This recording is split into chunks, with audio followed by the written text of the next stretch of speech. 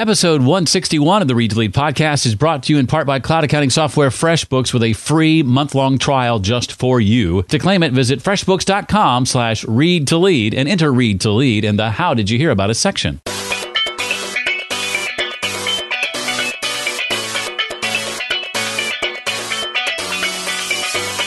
Ultimately, service is about taking action on behalf of others. What can I do to make them freer, stronger, more independent of me? Welcome to the Read to Lead podcast with Jeff Brown. Jeff believes that if you desire to achieve true success in business and in life, then consistent and intentional reading is a must. The Read to Lead podcast will not only help you narrow this ever-important reading list, but also bring you key insights and valuable feedback from some of today's most successful and inspiring authors. And now, here's Jeff. Hi there, nice to meet you. I'd like to welcome you to the podcast that is dedicated to your personal and professional growth. We talk about things like leadership, of course, and also personal growth, productivity, career, business, marketing, sales, and entrepreneurship. It's leadership getting the focus today, as you and I are going to be joined by Angie Morgan. She's the co-author of Spark, How to Lead Yourself and Others to Greater Success. Among other things, I'll be asking Angie about how and why leadership is often misunderstood, the importance of mindset and what it means to your leadership success, the 4 keys to being credible, and much, much more. We'll soon be reopening registration to Read to Lead University, our members-only book club. Right now, we're reading a book called Deep Work by Cal Newport. We'll be meeting at the end of the month as a group to discuss that book live. And if you'd like to be a part of this process each and every month and not only spur yourself on to more reading, but also go from learning new things to actually putting what you learn into action, then Read to Lead University is for you. If you're in the States, you can get your name on the waiting list by texting the word university to 33444. And of course, anywhere in the world, you can simply visit readtoleaduniversity.com and enter your name and email address at the top of the page. That way, the next time registration opens, you'll be first in line. We'd love to see you there real soon. And we're thankful to cloud accounting software FreshBooks for sponsoring this episode of Read to Lead. You know, just a moment ago, I was looking at all the features in the new and improved version of FreshBooks, and I realized there are some key features here that I myself, as a user for years, had not even tapped into yet. Things like being able to track your expenses with your phone. With the FreshBooks app, you can take pictures of your receipts and make claiming your expenses a million times easier. Why am I not doing that yet? Gee whiz. One of the many things I appreciate about FreshBooks is it helps you avoid maybe what would otherwise be awkward talk with a client about past due payments. Yeah, FreshBooks automates late payment email reminders. Thank you. So you can spend less time chasing payments and more time working your magic. Of course, you know FreshBooks makes invoicing easy. They give you the ability to customize your invoice.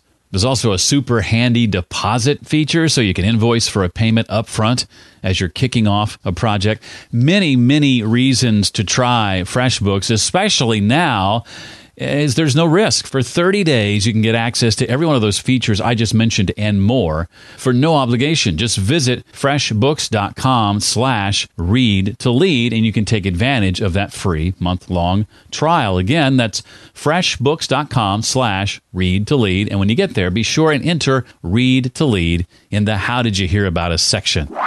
Angie Morgan is the founder of LeadStar and served as a captain of the United States Marine Corps. And not long after launching her professional career, she saw a need in the workplace. Professionals consistently showed that they had a capacity to be leaders, but no one was actually helping them do that. And that's why she founded LeadStar, to help you understand how you can achieve greater success by implementing leadership practices into your work routine.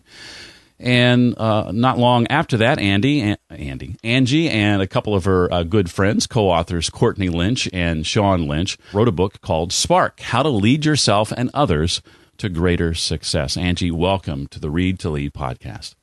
Thank you so much. I'm really happy to be here, Jeff. My wife's name is Annie, and I've called her Andy a couple of times, so that you're in good company there. No, well, it's funny because that always seems to happen.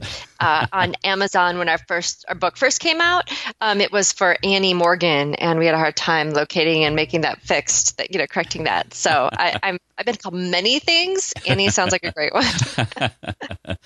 Well, let's begin at the beginning. Let's define what you and your co-authors mean by the word spark. What kind of person embodies that word?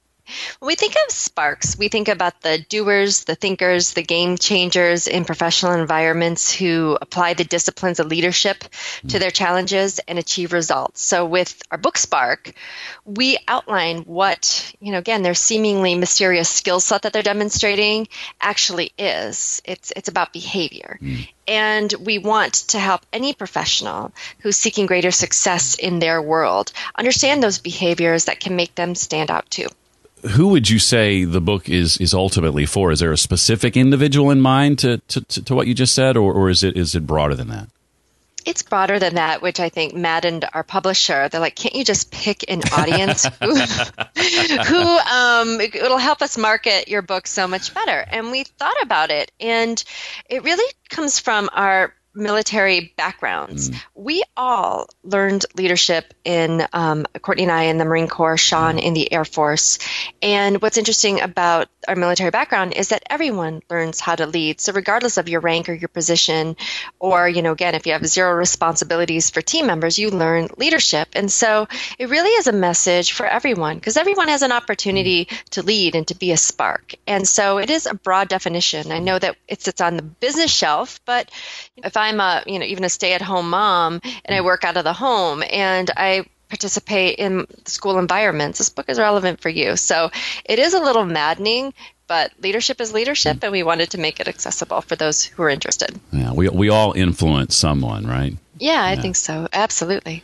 Well, to many, leadership, and I've seen this prevalent in some circles still today, is about nothing more than people in power. Why do you believe, Angie, that leadership is often misunderstood? That was one of the biggest differences Courtney, Sean, and I experienced when we transitioned out of the military, was how the word leadership was used in our former lives and in our current lives. In the military, you express leadership. It's a behavior. And then we started working in the private sector, and what we realized quickly was that people often referred to their management teams as their leadership teams, as if the only people who could express leadership were managers, and management and leadership were used interchangeably to suggest that leadership was positional authority. And so our experience is that leadership isn't about positional authority. It's one of those myths of leadership. It's going back to behavior. I mean, if you've ever had a bad boss, you realize that just because you're a manager doesn't make you a leader. But we also knew the reverse was true. You can lead without being a manager. Well, why do you say in the book, Angie, that leadership development is going to make us uncomfortable? I think any development makes you uncomfortable, mostly because it's about behavior changes. Like if I were to ask you, why don't you spend the day opening all the doors in your house with the wrong hand? It's going to be a little bit uncomfortable because you're going to have to think about it. And that's a safe risk that you're taking, right? It's opening a door with a different hand. There's no social risk really associated with that. Right. And so we think about leadership development. We think about our relationship with people, and there's risk there. So part of, we dedicate a chapter on confidence, for example, and how to develop your confidence. And there's some risk because it requires you to face your fears and to gain a new approach to facing your fears. It could mean that you're speaking up more. It could mean that you're holding, somebody accountable or having an uncomfortable dialogue related to it. And that makes people uncomfortable when you challenge their behaviors. Our last guest, Adam Hansen, co-wrote a book called Outsmart Your Instincts. And similarly, Angie writes about the need to challenge our instincts in this book. Talk about, Angie, the concept of cognitive flexibility and why we need to be wary of our natural inclinations. I think that's one of those myths on leadership, right? That leaders go with their gut. They trust their instincts, but a lot of our instincts are just flat out wrong when it comes to building influence with other people. You think about if there's a problem or a mistake, instinctually we want to distance ourselves or place blame on the person next to us or throw our colleague under the bus. Not leadership behaviors, but certainly instincts. It's part of our human nature, again, to protect ourselves and protect our ego at all costs. And so cognitive flexibility and cognitive discipline, which are two things we write about in Spark, means that we can change. I mean, leadership is a head game. We can change our behavior. We can demonstrate flexibility, different approaches to problems. I think we're really good doing this when it comes to the managerial tasks of our work, like, say that, the printer's jammed. We, create a solution, or say that the caterer doesn't show up for our lunchtime meeting. We can call and order pizza. We demonstrate flexibility when it comes to the things in our work, but do we apply the same approach with the people in our world? Like, say that you work with Sally and you've worked with Sally forever and you just get so sick of the way Sally always responds to some of your questions. Well, you can't change Sally. You can't change you. And if you apply a similar flexibility to your approach with Sally, you could possibly get a different outcome to your relationship and possibly improve your relationship. So that's cognitive flexibility.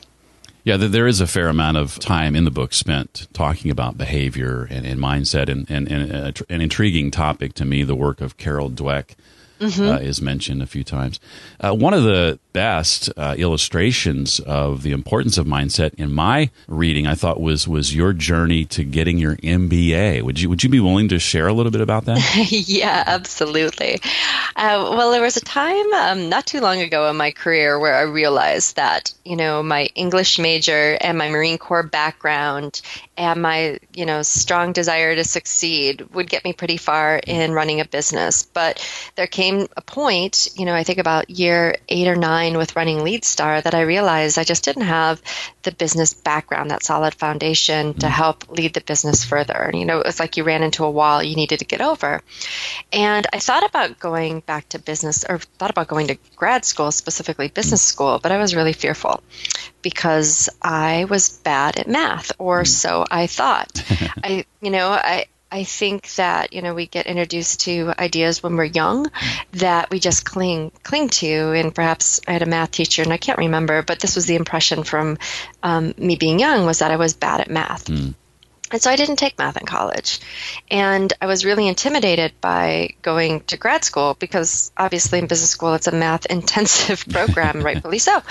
So I went with it. I found a school I didn't have to take, in an executive program, I didn't have to take, graduate school entrance exam. And I applied and I got accepted, but my acceptance was contingent upon me passing a quantitative reasoning course. And that frightened me. And the University of Michigan, they were gracious. They gave me study material. They gave me a test day. They gave me online practice courses, but it was up to me to pass. And it was funny, through the process of preparing for this quantitative reasoning course, I realized that I wasn't bad at math. I was actually slow at math, which is a really big difference. It just takes me longer to problem solve than it does the average person. And it was one of those moments in my life where I think I had a fixed mindset about my relationship with math. Like, I'd shy away from it. I wouldn't attempt it. I wouldn't jump right in until I really confronted the issue and realized, actually, no, this isn't right. For 20 plus years, I've been carrying this belief about my abilities that is just flat out wrong. And it was kind of shocking. And actually, in many ways, it was wonderful because it made me wonder, too, what other misconceptions I had about my talents and my abilities. And that's kind of exciting to rethink that. It certainly is. And as you're talking, I'm like, you need to have a conversation with my wife because she's convinced she's bad at math too. And I don't think that's the case. And if it makes you feel any better, I barely squeaked by in calculus and statistics myself. Almost didn't make it, but with a little tutoring, finally got through it. So I certainly had my struggles in that area as well. Yeah. Oh, yeah. Don't get me started talking about statistics. Oh, yeah. Not my strong suit by any means. They're not my strong suit, but it's like you can do it. You just have to appreciate. It just might not come naturally. Yeah.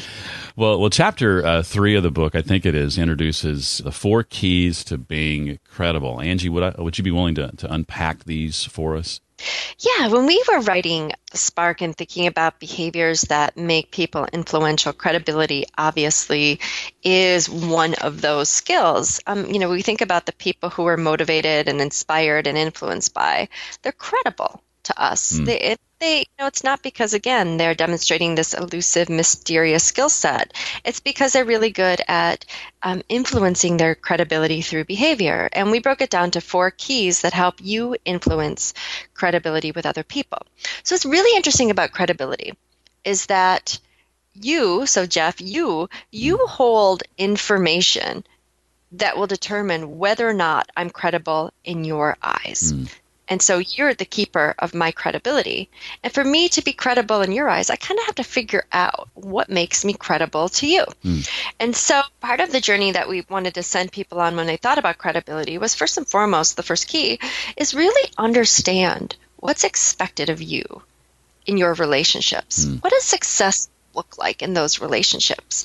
For me, for example, coming from the Marine Corps, I really respect people who are on time. I mean, that is one of my, and not everybody feels that way, right? But if you want to be credible, you show up a couple minutes early and you're prepared right when we hit go. And you did, Jeff, by the way. You're very credible. but how do you feel about those who cancel their first interview and reschedule? I already forgot about that. But again, it's like, you have to figure out, it's like we all have different things. And if you just go by what's bright lined in your job description, thinking that that's what's going to make you credible, it's just not the case. And so it starts off again, first, really understand the expectations of those around you. The second is that you can influence your credibility by meeting the commitments that you yourself make too. We have this phrase called the say-do gap. What's the space between your actions and your words? Because that space is going to determine how credible you are with others. And the third way to build and influence credibility is to think about who you work with and around. The reality is that we're not lone wolves. We're pack animals. We thrive on connection, and often our success is connected to the people around us. So as somebody who's building influence, how well do you clearly communicate your intent and expectations with others? Say that you and I are working together, and me being credible to you means, hey, we've got to get this project done by Friday. This is what I think needs to be involved. Just sharing just some thoughts about what success looks like, because there's nothing more frustrating than working with somebody who you work together on a project, you turn it into them, and they say, well, gosh, that wasn't what I wanted at all. And, you lose your credibility by not being clear about what it is that you expect. And the final key to credibility is also having those conversations related to accountability when expectations are missed. So again, if you and I are working together on a project, I share with you what is expected. It absolutely doesn't come, what we agreed upon. Just having the courage to have the conversation to say, whoa, what happened here? How did I screw up? How did you miss this expectation? Could we talk about it so we can not do this again in the future?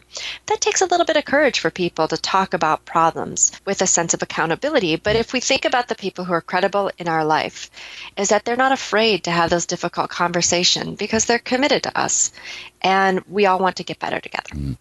I know, as I look back on the great leaders that I had a chance to work with, and for the ones I have the most respect for are the ones who weren't afraid to admit when they'd made a mistake. Yeah, me too. I agree. I think our knee-jerk reaction when something doesn't turn out the way that it should is to say, well, what the heck happened? Why did you do this? But really, again, this is cognitive, those cognitive functions. It's really to stop, pause, hold your instinct and say, you know what, this happened. I probably contributed to it some way. How was I not clear? Can you give me feedback on how we can be clear in the future? That invites candor. That puts, people off the defense so they can have an honest conversation. Well, I'm big about living an intentional life, being an intentional leader, and I've heard a lot here the last few years, especially about this idea of intentional leadership. Talk about, in your view, Angie, the role that plays in leadership, intentionality. Yeah, we dedicate an entire chapter to making decisions that matter, so acting with intention. A lot of our thoughts about this chapter come with the reality that we work with business professionals all the time. And it's surprising and sometimes saddening that many just lack vision for what their life could be. And we, of course, get excited about the potential that we see within people if they focus their efforts on activities that propel them forward versus tread water and don't really get to the direction that they, or, find the direction that they are on. So when we decided to write this chapter, we really wanted to start off in the importance of vision and your aspirations for yourself. And in many ways, we like the phrase, we'd like people to think about how they can honor their future self with actions today. Because I think we all have a sense of we may not have the details figured out, of what we want our life to be like in 20 years. So, again, like, where do we want to be? What type of retirement do we want? Like, we can kind of get a sense of what that looks like. But what we do today, and the clearer we can be about where we're going, directly will shape that future. Many professionals, are overwhelmed by the abundance of opportunities, right in front of them. We have this mindset that we can do anything. And the reality is that, you probably can do anything, but you can't do everything. And if you can just focus your attention on the activities that you feel are going to drive the result you seek, you're going to find that, again, you're honoring your future self, and you're going to be much more focused in your pursuit with whatever you do. Well, Angie and her co-authors dedicate a chapter as well to service-based leadership. Angie, what are some of the ways that we can demonstrate that kind of leadership? Service was unique to my development in the Marine Corps, and I think it really serves as the foundation of the Marine Corps' leadership philosophy. And it is about prioritizing your team's needs before your own. And we were taught as young officers that officers eat last. And it's a simple expression to share that to the junior-most person on your team, that they matter. You're prioritizing their needs. And if there's no food left, you're going to go without because you care about them. You're committed to them. And that's, again, one expression of it.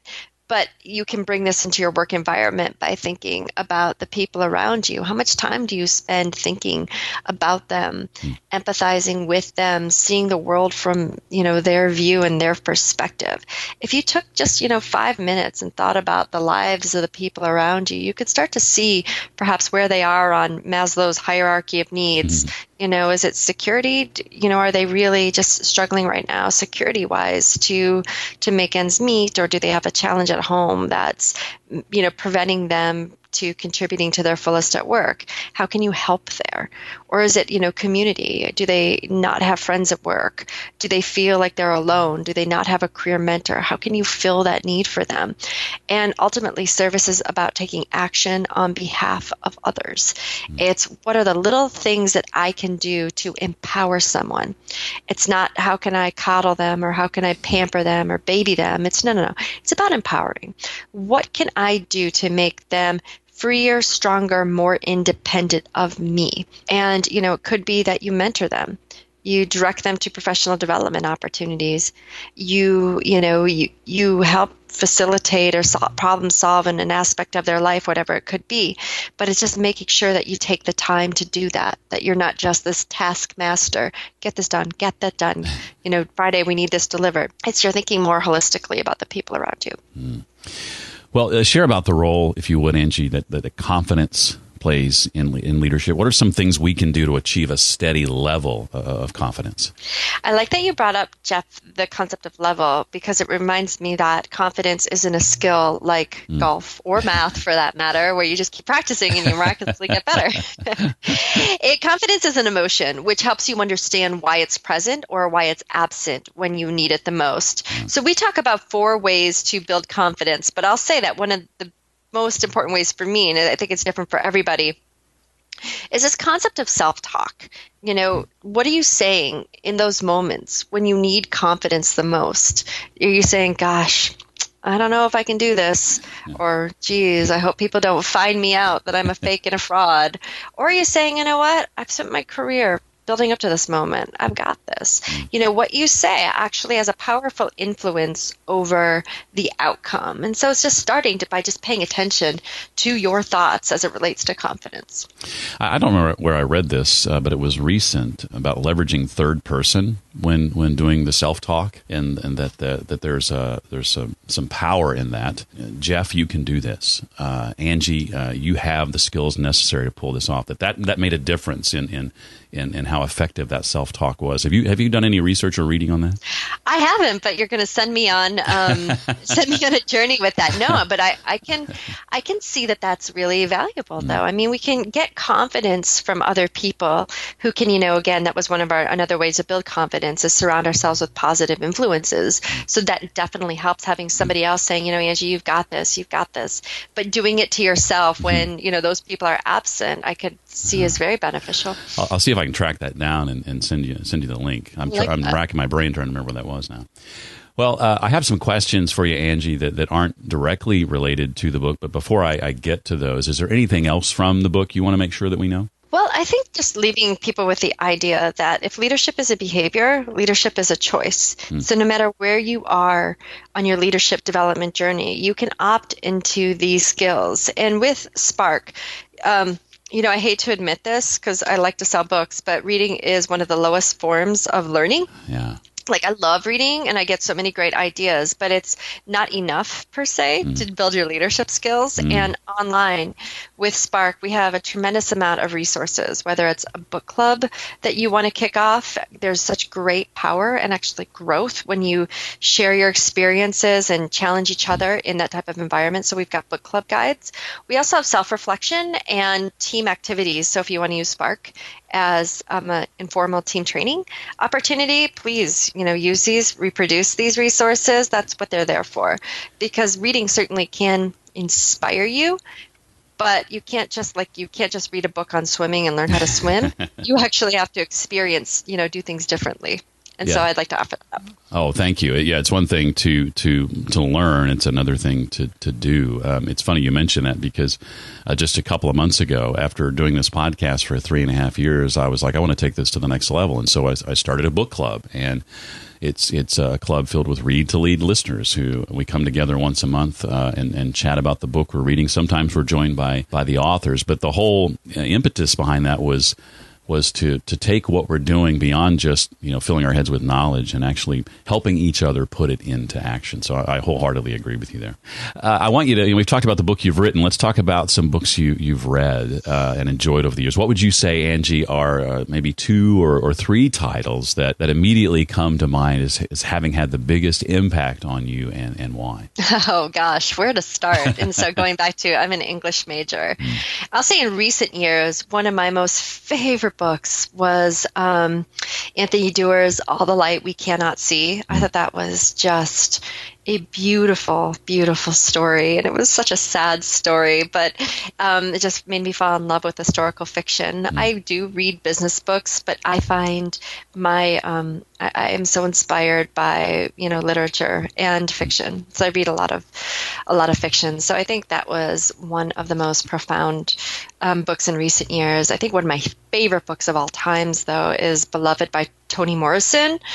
I read it in college. I studied it in college, and her poetry within her words, can move you to tears. And that was one of my, just all-time favorite books. And more recently, I like to read a lot of autobiographies too. And I read Bruce Springsteen's Born to Run, and I loved it. He talks in his book about service-based leadership in a band, because you think about him touring with the same group and how do they stay together.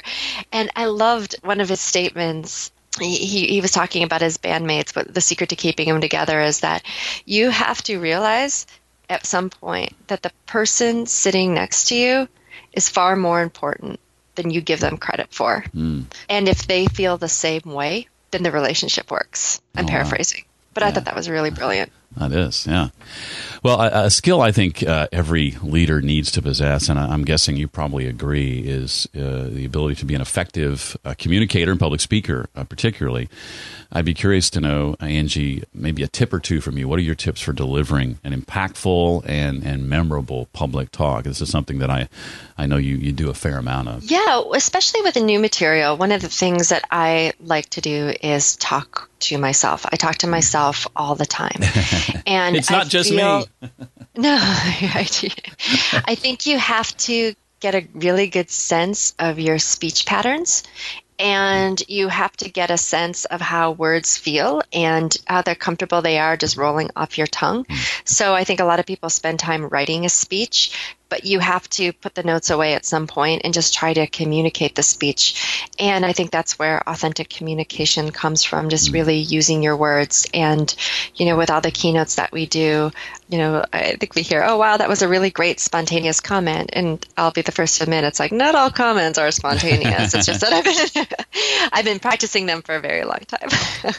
Well, I want to know, Angie, if you know, what's next for you? What are you and your team working on now that you're excited about? I know the book is only been out a couple of months, so maybe the foreseeable future is getting the word out about that, but be curious to know if there's anything else you're working on. Yeah, there's a couple things that I'm curious about right now. Working inside businesses, I'm always surprised and interested in employees who work, with publicly traded companies, especially. How they're so conscientious. I think I'm just curious about that. What makes somebody feel like the business is theirs and they have to protect it and be great stewards of the resources within? And so I'm curious about that. What makes somebody conscientious? I have some ideas, but I want to spend a little bit more time researching that. So I feel like conscientious employees are some of the greatest contributors to organization success. So I'm curious what makes somebody conscientious. And I'm also interested in relationships. I think with the pace in which we work and technology and how many barriers are to relationships, but how we can get back to more sources of inspiration, support, and tribal-like environments where we can grow from those experiences. Excellent. Well, our guest today has been Angie, or as I like to call her sometimes, Andy Morgan, co-author of Spark, How to Lead Yourself and Others to Greater Success. Angie, thank you so much for being a part of the show today. We really appreciate your time. I appreciate it. Thanks so much, Jeff, for the opportunity. I finally remembered where it was I read about self-talk and using third person for even stronger results. And that was in a book from a guest just a few weeks ago.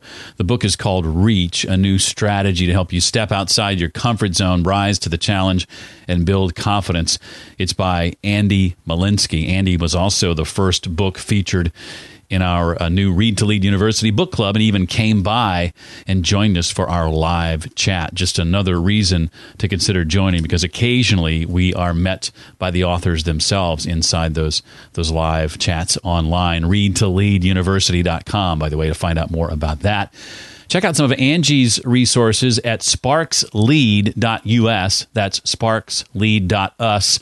All these links and resources, of course, can always be found at the show notes page created especially for this episode. And that is readtoleadpodcast.com/161 for episode 161. Please be kind by visiting our sponsor by taking advantage of that free month-long trial, freshbooks.com/read-to-lead, and enter Read to Lead in the How Did You Hear About Us section. Are you subscribed to the podcast? When you are, you ensure that each new episode is pushed to your mobile device without you even having to think about it. So make sure you go into your app of choice and click subscribe. We also hope you'll rate and review the show in iTunes or in Stitcher or wherever it is you listen. And with that, I say thanks to Marianne, who left a recent 5-star rating and review in iTunes, calling Read to Lead the all-around best podcast. Thank you so much, Marianne. I appreciate that. And my parents especially appreciate it because you left that review on their 55th wedding anniversary. So you're awesome. Well, that's going to do it for this week. I look forward to seeing you next time for the next episode of the Read to Lead podcast. Thanks so much for listening to the Read to Lead podcast. As a subscriber, we challenge you to be more than just a passive listener. Become a vital member of the community. Visit us on the web at readtoleadpodcast.com. Until next time, remember, leaders read and readers lead.